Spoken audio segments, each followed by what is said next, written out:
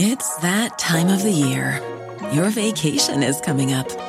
You can already hear the beach waves, feel the warm breeze, relax, and think about work. You really, really want it all to work out while you're away. Monday.com gives you and the team that peace of mind. When all work is on one platform and everyone's in sync, things just flow. Wherever you are, tap the banner to go to Monday.com. This episode is brought to you by Visit Williamsburg. In Williamsburg, Virginia, there's never too much of a good thing. Whether you're a foodie, a golfer, a history buff, a shopaholic, an outdoor enthusiast, or a thrill seeker, you'll find what you came for here and more. So ask yourself, what is it you want? Discover Williamsburg and plan your trip at visitwilliamsburg.com. What we know is that the average age of exposure in the US right now is at around 11 years of age. The average age of marriage in America right now is 28 years old. So we have this time span from the age of 11 to the age of 28 where I see people that have been highly engaged in this porn culture for all of these years, and then they get married. And whether they choose to stop before they get married, whether it's something that emerges after the wedding, there's this kind of false belief that if I just stop, there's not going to be any ramifications from a decade, 2 decades, whatever it is, of all of this imagery and all of this highly fantasized sexuality. Dear young married couple, you're in a busy season of your life. You're probably working and involved in ministry. On top of that, you might even be parents or students. You're maxed, but you really want to stay connected in your marriage. And that's why we're bringing this podcast to you. I'm Adam King. And I'm Carissa King, and we work with busy couples just like you in our counseling office here in Sacramento, California. We also work with couples all over the world through online counseling, and our couples are really just looking for ways to communicate with each other more effectively. Some of them are looking to heal from a breach in trust or find direction in fulfilling the purpose that God has for them. So come and join us as we have a conversation. We'll talk with therapists, authors, pastors, and other couples who will pour into us, giving us tools to become more intimately connected, get adventurous, and find purpose.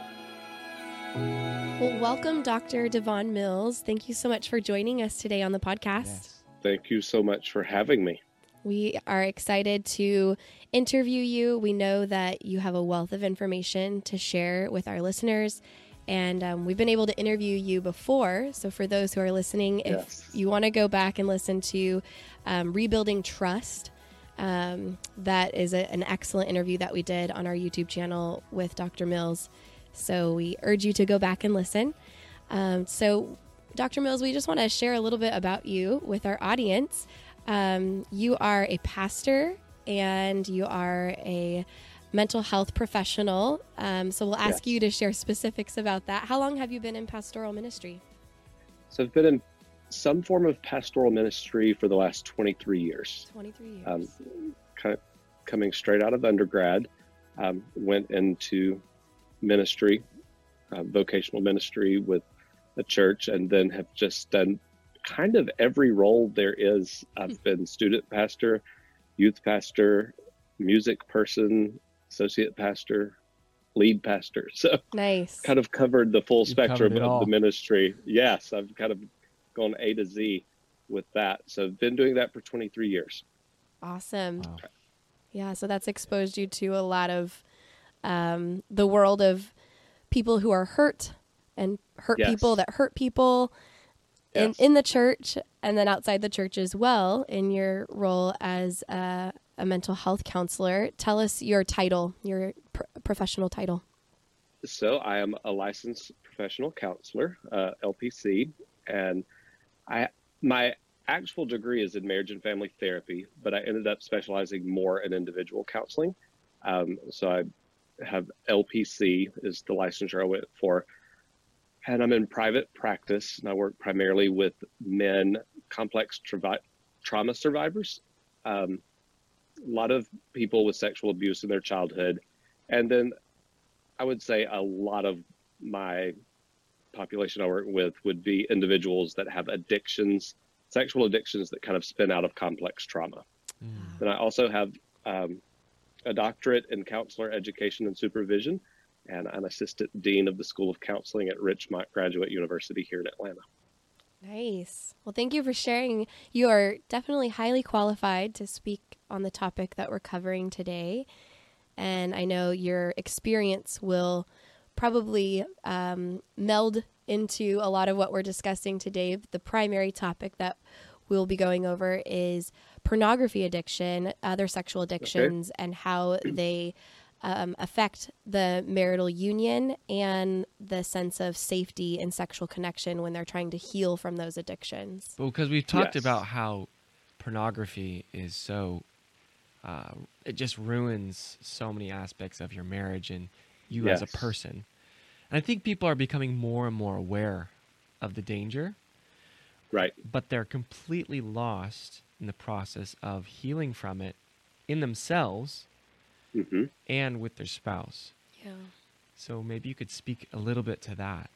Yeah. Share with us maybe a story that you have of a client you've worked with where you've walked alongside them in healing from an addiction. Yeah. So I think the first thing before I share a particular story that's really, to me, one of the more powerful stories is in Christianity in particular, we've really, really focused on dealing with pornography as we need you to just stop watching it. Okay. And that's really where the impetus has gone. It's like, how do we create, the software systems that make it difficult to get into on your computer? How do we limit phone access? We've put a lot of resources at large in the world into the actual process of stopping looking at pornography. What we know is that the average age of exposure in the US right now is at around 11 years of age. The average age of marriage in America right now is 28 years old. So we have this time span from the age of 11 to the age of 28 where I see people that have been highly engaged in this porn culture for all of these years, and then they get married. And whether they choose to stop before they get married, whether it's something that emerges after the wedding, there's this kind of false belief that if I just stop, there's not going to be any ramifications from a decade, 2 decades, whatever it is, of all of this imagery and all of this highly fantasized sexuality, and essentially having this really, people have these really rich fantasy sex lives, and then they go into marriage and they're thinking it's going to be a different kind of sex life, and it creates this incredible conflict, and it's really difficult for people to get over. Wow. um, Yeah. so much more so than just stopping and it being like, okay, well, I've been able to kick the habit, so now let's get on with healthy marriage. It doesn't work that way at all. Wow. 'Cause it's kind of like having a terrible diet Yes. from Childhood. young childhood Yeah. to being an adult and being completely healthy and expecting yourself Yes. to perform in every single way. Yeah. Are you shaming me over my diet right now? No. What 'Cause did you've you have seen for me- breakfast? You've seen me eat. Yes, it is that very same thing of like, it's not a matter of just, I'm going to put in 6 weeks, 6 months of cutting out sugars or switch from full calorie Coke to Diet Coke. It's a radical lifestyle change, and we don't understand the ramifications of it for years of what it gets into. And we see the same thing when people have had long-term exposure to pornography use. So with long-term exposure, what do you see happening? Maybe come at it from the perspective of now we're married Okay. and we have these problems. What problems do you expect to pop up? What are the warning signs? Okay, so I would say one of the things that I have encountered more and more, and this is a unique thing of where you almost have a really strong generational shift in here. Gen X has a completely different experience than the millennial generation or Gen Z. In that Gen X was exposed typically well after marriage started, or their early exposure was to magazines and things they didn't have easy access to. So that's a separate thing. I'm going to talk about the millennial generation because that's primarily who I work with. What I'm seeing more and more and more is they have spent years looking at pornography, masturbating, high frequency of masturbation. They're getting married and they're actually not able to achieve orgasm through traditional intercourse, which creates a lot of strain on the marriage. In almost every situation I've dealt with, for the wife, even if there's been an extinguishing of viewing pornography and they're on really solid ground of being able to say, I'm not watching porn, and that's a true fact, when they're not able to engage in normative, healthy sex with their partner, the wife walks away with just a lot of self-esteem, like a big hit to the self-esteem, because regardless of how many times we say it, we can't convey that message. It's not you, it's what they've watched for years. The wife almost universally personalizes this to, I can't compete and I'm never going to be able to meet his needs. And we can't even do this basic function. We're not even talking about good sex. We can't even complete the act of sex. Yeah. And that's when they come to you and they're like, help us. How do you start that healing process with them? So it feels a little bit of taking some steps back before we can move forward. Okay. If they're willing to do it, to have the optimum outcome, is I ask the couple to stop all form of sexuality completely. Ideally, if we could get couples to agree to 90 days of no sexual interaction, that gives us the best amount of time for things that need to chemically and mentally reset to really reset. But what we need is I'm going to go with the male because that's the population I work with. We need the male to have time to have kind of detoxed from that porn diet to the brain. So that, and from what it's like to achieving orgasm through masturbation, because that's completely different than achieving it through intercourse. And so we need there to be this normalization of the body. So there's a need for a physiological shift before we can ever actually start working on the intimacy piece of this. A couple can connect emotionally and intimately, but if we don't have that physiological reset, we're going to have a really, really difficult time getting the sex piece to work correctly, which is going to inhibit how they can connect intimately. Yeah. And I'm not using the word intimate in exchange for sex. They're two radically different things. Nice. I feel like people focus so much on just the brain aspect. Yes. But we forget that we're very holistic. Yes. And that we are dealing very much with hormone levels, with chemical imbalances in our brains and our bodies. Because really what we're talking about is not only emotional and mental and spiritual, but it's also very physical. Right. Very, very physical. And so you're using the terminology as like detox, just like we would talk about like an addict. Yeah, it really does. And I consistently hear, I've had people that have like had GI problems for 2 or 3 days when they've stopped. I've had people that like literally shake, get the shakes, to use addiction language. There are actual withdrawals. And it's always kind of perplexing to me that people push back against that so much when all of the research out there compares sexual addiction to like cocaine addiction. So we're literally saying, okay, we want you to stop this decade-long, 15-year-long, 17, 18-year-long stimulant addiction and expect no recourse from your body. And that's really not feasible to do.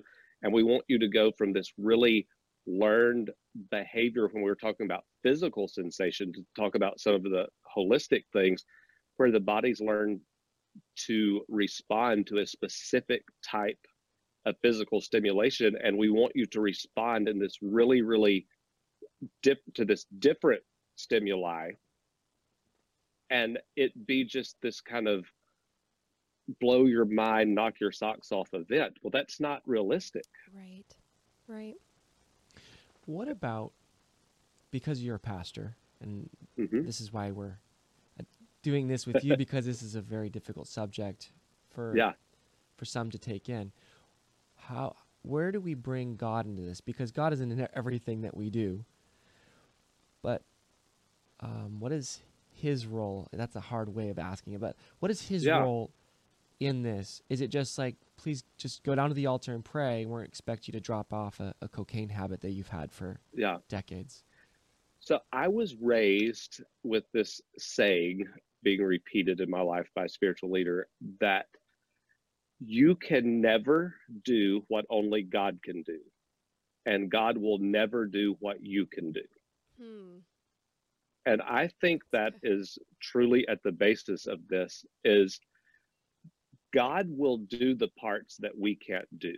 God will heal the hurts of the wounding. God will bridge the gap. God will give empathy and compassion and love and capacity within the marriage, because those are things that can only really come by spiritual means. Um, but God, there's some things that we have to do, and God's not going to do those things for us in the same way that someone doesn't. We go back to the diet example. Someone doesn't just have a good prayer meeting and drop 50 pounds. Yeah. They have to go to a calorie deficit, and there's a withdrawal from sugar, and there's craving those carbs, and there's the body adapting and not always liking the discipline of what takes place. But just because God's empowering us doesn't mean that we're going to wake up the next day and be at our goal weight. In the same way, we're not going to pray about this and wake up the next day and everything have magically shifted and aligned, um, when there's clearly some responsibility we have to take in this. Where does that responsibility start for someone? So I think when I go back to where I kind of started is when I encourage people to take that break from sex. That's not fun. Here's a statement men don't like to hear. You don't need sex. You know, we've created a culture that says you need sex and that women need to be available. There's like that horrid research that's not valid that says every 72 hours men need sex. Um, that's not true. No one's ever died from a lack of sex. Right. And if we have engaged in behaviors that have rewired our brains and rewired us physiologically, we have to take the responsibility of saying, okay, this is going to require taking a break.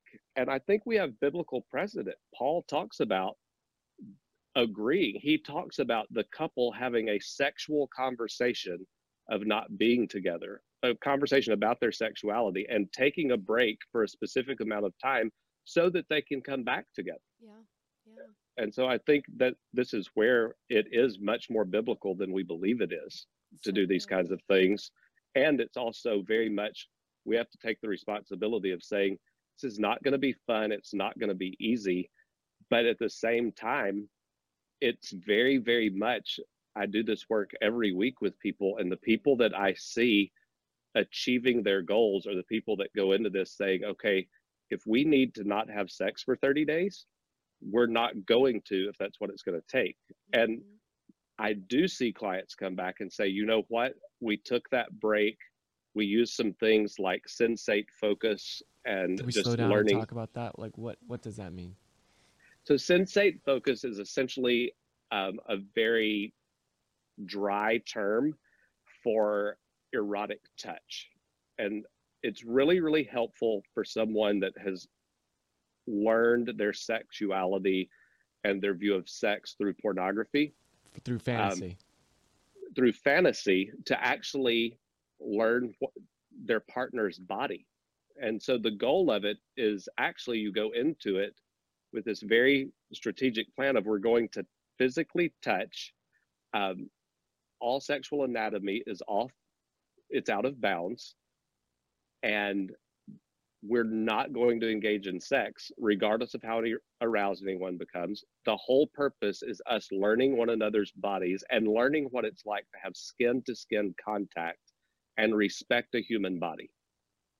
And so when they start learning that discipline of like, oh, I can touch and I can appreciate and I can cherish, and it doesn't have to end in sex, when there is the point that we're re-engaging sexually, it's much more meaningful because they've learned to respect the whole person and who they represent emotionally, physically, spiritually, and sexually becomes the next component that is added into that. So powerful.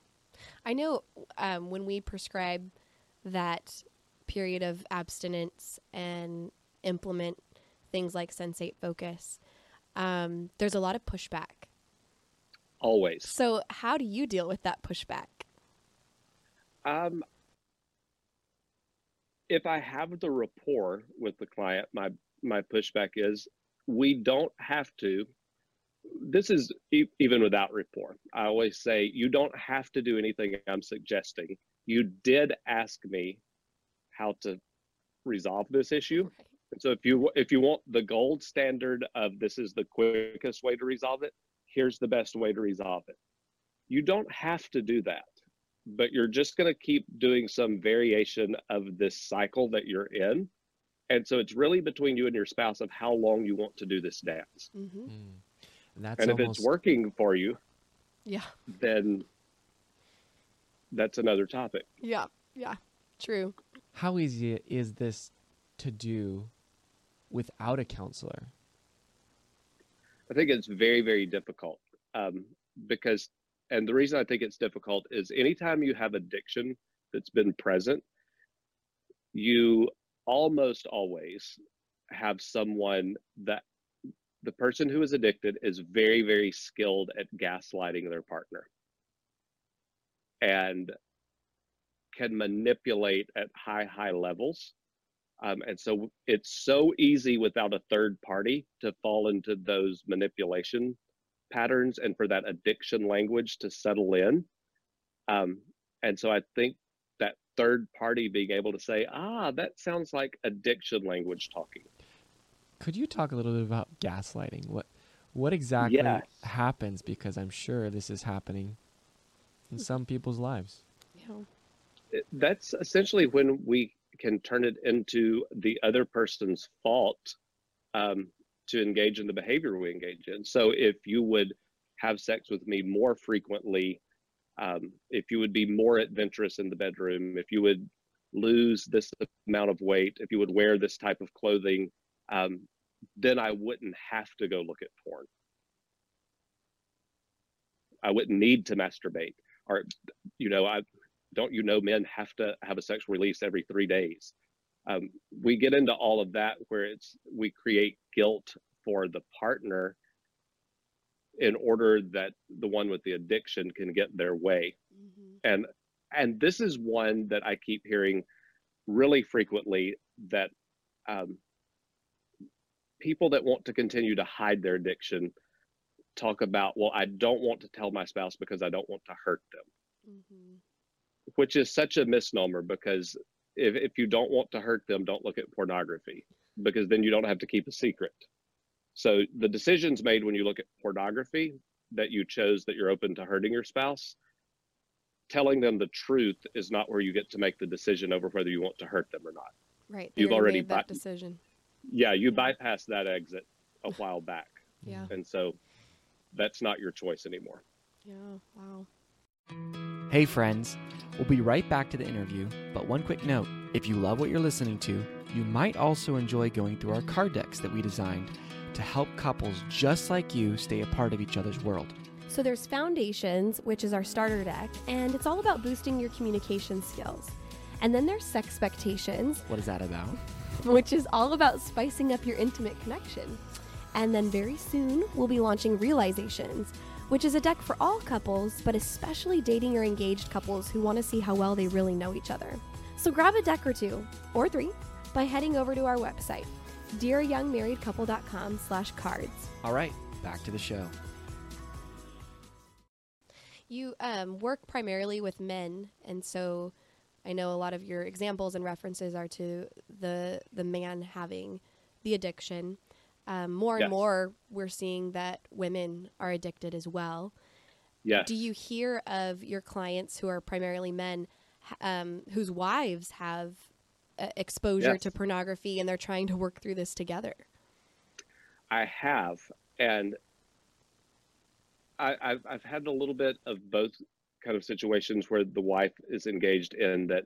I've had it where it's been a shared thing with both partners, either looking at it separately or together as a couple. And then I've had it where the man is the one that's been betrayed by a sex or pornography addiction um, that the wife has brought into the relationship. Um, I would say if I speak to when the wife is the one that has the the addiction with pornography or the use of pornography, we see the same thing in terms of self-esteem, of the man really taking a hit to his self-esteem, self-worth.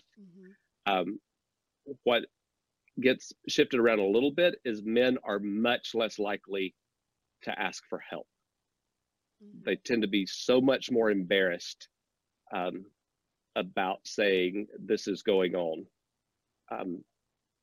where it's almost like we've created a culture where it's okay for women to not have great self-esteem, but men have to pretend like self-esteem is not an issue they struggle with. And so that gets into all kinds of other things. But that's a thing. When it's a couple, it's such a challenge because there's a train of thought that's been perpetuated that if you're doing it together as a couple, that it's not innately unhealthy. And I just think that is such a toxic way of thinking. And I found it to be about a 50-50 split of who drives that train of thought in a marriage. Sometimes it's the wife, sometimes it's the husband, but it's not as much the man as we tend to think it is. Wow. I would say it's about a 50-50 split when I've worked with couples where joint porn use has been an issue. Yeah, because it's not just, we hear that, the male is so visual and so he's going to be the one to drive that. But like you said, that's not the case all the time. No, it's not at all. I may have my numbers a little bit wrong on this because I can't pull the data right off the top of my head. And Carissa, you may know this. I think when we get into just hard and fast numbers, that when we do sex drives, it's only like 60% of men have more sex drive than their spouses. And we're made to believe it's something like 99% of men have the stronger sex drive, and this rare anomaly of a female comes along. And that's really not the case. It's more like 60-40, and it's hitting like that's pretty close to half. Exactly. Yeah. And when it comes to pornography exposure and addiction, because those are two separate things, but actually when it escalates to the addiction category, what we're seeing is in the 18 to 35 age range, it's 75% of women and 76% of men, right? Yeah. So it's really not different. It's not different at all. And we still tend to classify it really differently, which I think the porn industry plays a huge role in, because they capitalized on this and took more of a marketing approach to it. So they've created whole genres of pornography that appeal to kind of the female anticipated emotional attunement that a female would have. Sure. So most of the time we're talking about really separate genres of pornography. So it almost, when you start talking about it, feels like you're talking about two separate things, because with men it tends to be super graphic, almost violent at this point. And with women, they tend to really hone in on, we're going to create storylines and romances and this really kind of like the fantastical romance that ends with this like really big sexual event. So it does feel markedly different in the types of porn they're looking at. But again, the numbers are not lying there. We're talking about the same amount of people looking at it. Mm-hmm. So just kind of bring us back to, because a little bit ago you said the goal. What is the couple's goal or the gold standard? Let me get you there. What is possible? Because people who maybe their trust was just broken, they're in the midst of trying to figure out where they stand, and sometimes people are like, I can't stand the thought of even being intimate with this person Yeah. that hurt me. Yeah. So Can I speak on one part about Sure. that real quickly? That I see couples kind of prone to doing this is when a partner finds out they've been betrayed with pornography, or with an affair or whatever, there's almost this kind of really unique thing of where the person that's been betrayed tends to like want to engage sexually. And there's like almost this hypersexualization that takes place. And then they get a few months into weeks or months into that. And then that feeling sets in of like, ooh, I don't even want this person near me. I don't want this person to touch me. And they like do this hard stop to it, which then makes the person that had the addiction, it's kind of like crazy making in their brain because they think what happened, things were going well and now things are not going well. And I see a lot of relapses in that time frame right there. So that's another reason I really lean heavily into, can we do a stop on sexual interaction? Even if you want to and think it's a smart idea, it's probably not. So good. Yep. So the people that are afraid of starting counseling, because there's a lot of them, we see them all the time. Oh yeah. They wait. I heard this statistic and it just stood out to me that people wait only 4 hours after chest pain to go to the ER. Yeah. But wait, I think it was 5 years after the first chest pains, or so to speak, of their marriage. Yeah. You know, their marriage is falling apart around them, but they still won't reach out because of fear, or maybe of what they'll find. Yeah, I think there's a fear of what they'll find. I think there's incredible embarrassment, just a lot of embarrassment around things. There can be some shame. I think we have started overusing the word shame, and I'm a huge advocate of using the word appropriately. And I think it's as detrimental as the research indicates it is. But there's so much just embarrassment. And so I don't think we can survive living in chronic shame. Yeah. We have to break that. But if you're listening and you're just embarrassed, you will survive embarrassment. So I would say kind of embrace just the getting it out of your mouth for the first time and like saying the words. That's going to be the hardest part. But it takes far more courage to go see a counselor than it takes to try to work on this yourself. Anyone can hide. Courageous people show up. And so I would encourage you, like, yes, it's going to be embarrassing. It's not going to be your proudest moment. And it's going to be one of the most important decisions you make for your marriage. Well, it's also the courageous who win the battle. Yes, it is. Yeah. It's the people that are willing. And to go back to one of Carissa's remarks earlier about a story of someone, and they give me permission to share this. A number of years ago, I've been working with an individual right at 5 years. Probably one of the most acute porn addictions I had ever worked with, still have ever worked with, was when we started working together. The client wasn't yet 30 and had already been watching porn almost daily for more than 20 years, right at 20 years.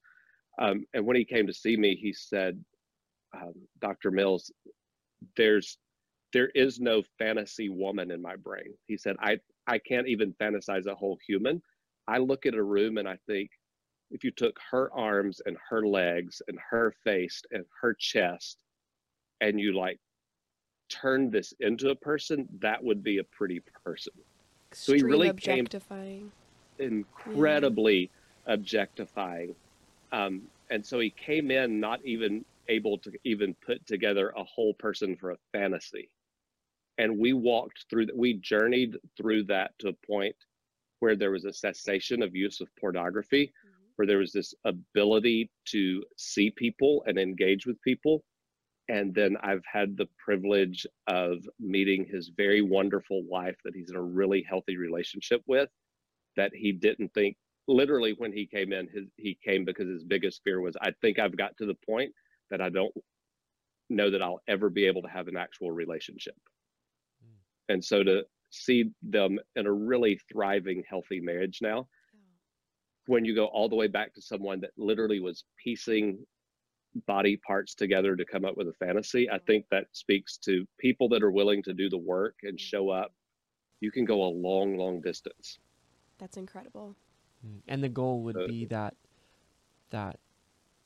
ability to heal in your marriage, forgiving yourself for what you've done, feeling like Yes. you've reconciled with God. Even though he's forgiven you, I don't think people forgive themselves. Just can't see that for themselves. And I think part of that comes in is because, again, we don't address the physiological impact so much. And so when we have people that they've literally, I'm going to use a word loosely, they've kind of broken their bodies in that, I have 24-year-olds that can't get aroused, and I have 26, 27-year-olds that can't achieve orgasm in intercourse. And so they've literally broken their bodies to this point. I think it's really hard for them to show up at church and think they're okay with God when they go home and like their actual physical bodies won't work because of what they've done to it. That's a hard thing to kind of reconcile. So that's why I think like jumping in and doing this work is important, because the body will respond appropriately. And then that gives us a whole different space to recognize, you know what, God has worked in my life. Here's a notable difference. Here's a physiological change that's happened because of my commitment to change this behavior. So good. Can you kind of walk us through, kind of briefly, I know we're kind of getting to the time here, but can you walk us briefly through the steps because the steps that generally happen when you're walking somebody through this journey from incredibly addicted? Okay. What are some of the things that you focus on, and what is the progression like? So the primary thing I always start with is, what is your support system? Who is your support system? So many wonderful resources with Celebrate Recovery, so many church-based programs, SAA, those type 12-step programs. I think everyone needs to be in those in addition to counseling. Those programs are free. They do a great job. So I always start with what does your social support system look like? Who do you call? I really start leaning in before I ever really get fixated on too much behavior. It's developing that support. And what does it look like for you to start calling support on the front end of this instead of doing it for the purpose of confession afterwards? So I hone in on that. And then we kind of come to a point where it's like, okay, what's your stop date? Like when's the last time? And they kind of just make that commitment. And what I tell people is your body's going to give you about anywhere from 14 to 20 days of where it's like, okay, you want to behave, we'll let you. You get to day 15, 21, somewhere in that range. And that addictive part of the brain that's used to getting the dopamine and all of those chemicals kicks in. And from about day 20 to day 35 or 40, there's nothing noble, pretty, good about the process. It's just the white knuckling phase where you just say, I'm not going to do it for the sake of not doing it. And this is where people that are really serious about it, I've had people, they have locked their computers in the trunk of their car.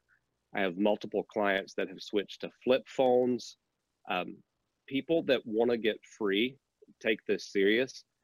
And then from about day 40 to day 90, it's going to be a little bit of a roller coaster with that intensity ebbing and flowing, but never being quite as bad as that kind of original 15-day window. If we get to day 90, we've got a new neural pathway to work with. Beautiful. And so at that point, it's not something that's just completely in the rearview mirror, but it is something now where we actually have the cognitive brain space to ask the question, do I really want to give up 90 days of sobriety? Wow. And now you most have leverage people, against yourself. Yeah.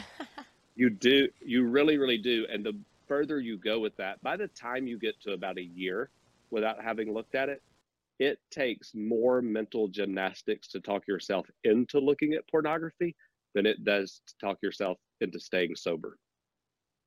Beautiful. So Such hope. Yeah. it is. It's truly, people don't like to hear this, but I'm a firm believer in it. Recovery is not without relapse. relapse is part of recovery. And that's okay. Keep moving forward. Keep the progress going. Keep going to therapy. Keep going to your 12-step meetings. Get a sponsor. Engage your social support system. And do the steps, and it will work. There's hope out of this. I work with people. I love the fact that on a weekly basis that I'm working myself out of a job with some people. Right. It's a good thing. It is a good thing. I love when I get wedding invitations in the mail from people that didn't think they could get married because of this. So all of those things prove there's hope and there's a way out. Oh, love it. Love it. Well, we're going to be wrapping things up. And before we do, we just want to ask our listeners, we're going to be closing with our Dear Young Married Couple letter that we close every session with. We wanted to ask you, though, before we do that, if you're enjoying the podcast, please take 60 seconds or so and leave us a love note or a star rating on iTunes. And if you can share with us why you love it or even how it's helping you, that would mean a lot. We read every review and we take it to heart. It's a new podcast, so your reviews make a big difference in helping us reach more couples. So thanks so much, friends. Okay, so on to our Dear Young Married Couple letter. Dr. Mills, we want you to rewind to the first few years of your marriage. And what advice do you wish you would have received? And fill in the blank with a sentence or two, or a few. Dear Young Married Couple. I wish for you that you could enter this relationship with curiosity as the goal, more so than doing it right. I wish that you had permission to know that you're learning and it's okay to get it wrong sometimes, and to just be curious and to recognize, okay, that didn't work. What do we need to do instead? And to just keep curiosity as kind of the key word of what you're doing as a couple. Love it. That is beautiful. Love it. Instagrammable for sure. Well, thank you so much for joining us. It means a lot. Thank you so much for having me. I love what you guys are doing. Thank you for what you're doing. We appreciate you. It's Love an honor you. that you've joined us. We wish you the best, and I'm sure we'll have you back on the podcast again soon. I look forward to it. Thank you. All right, friends. We really hope that today's conversation was beneficial for you. If you're wanting some help, some individual or couples counseling to help with broken trust in your marriage, this is a very difficult problem to solve by yourself. We'd love to come alongside you and help you through this process. Just reach out, give us a call at 916-678-1797 or shoot us an email at hello@dearyoungmarriedcouple.com. And no matter where you are in the world or in your marriage, we can set up a counseling session with you and we can work toward healing. We also post marriage advice regularly on our Instagram, which is @DearYoungMarriedCouple, and we'd love for you to join us there in conversation. All right, see you next week.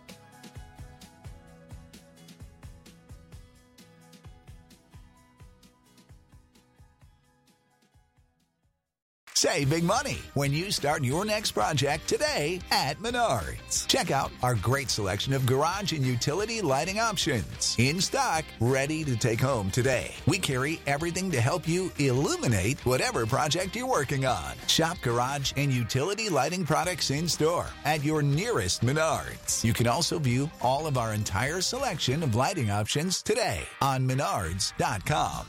Save big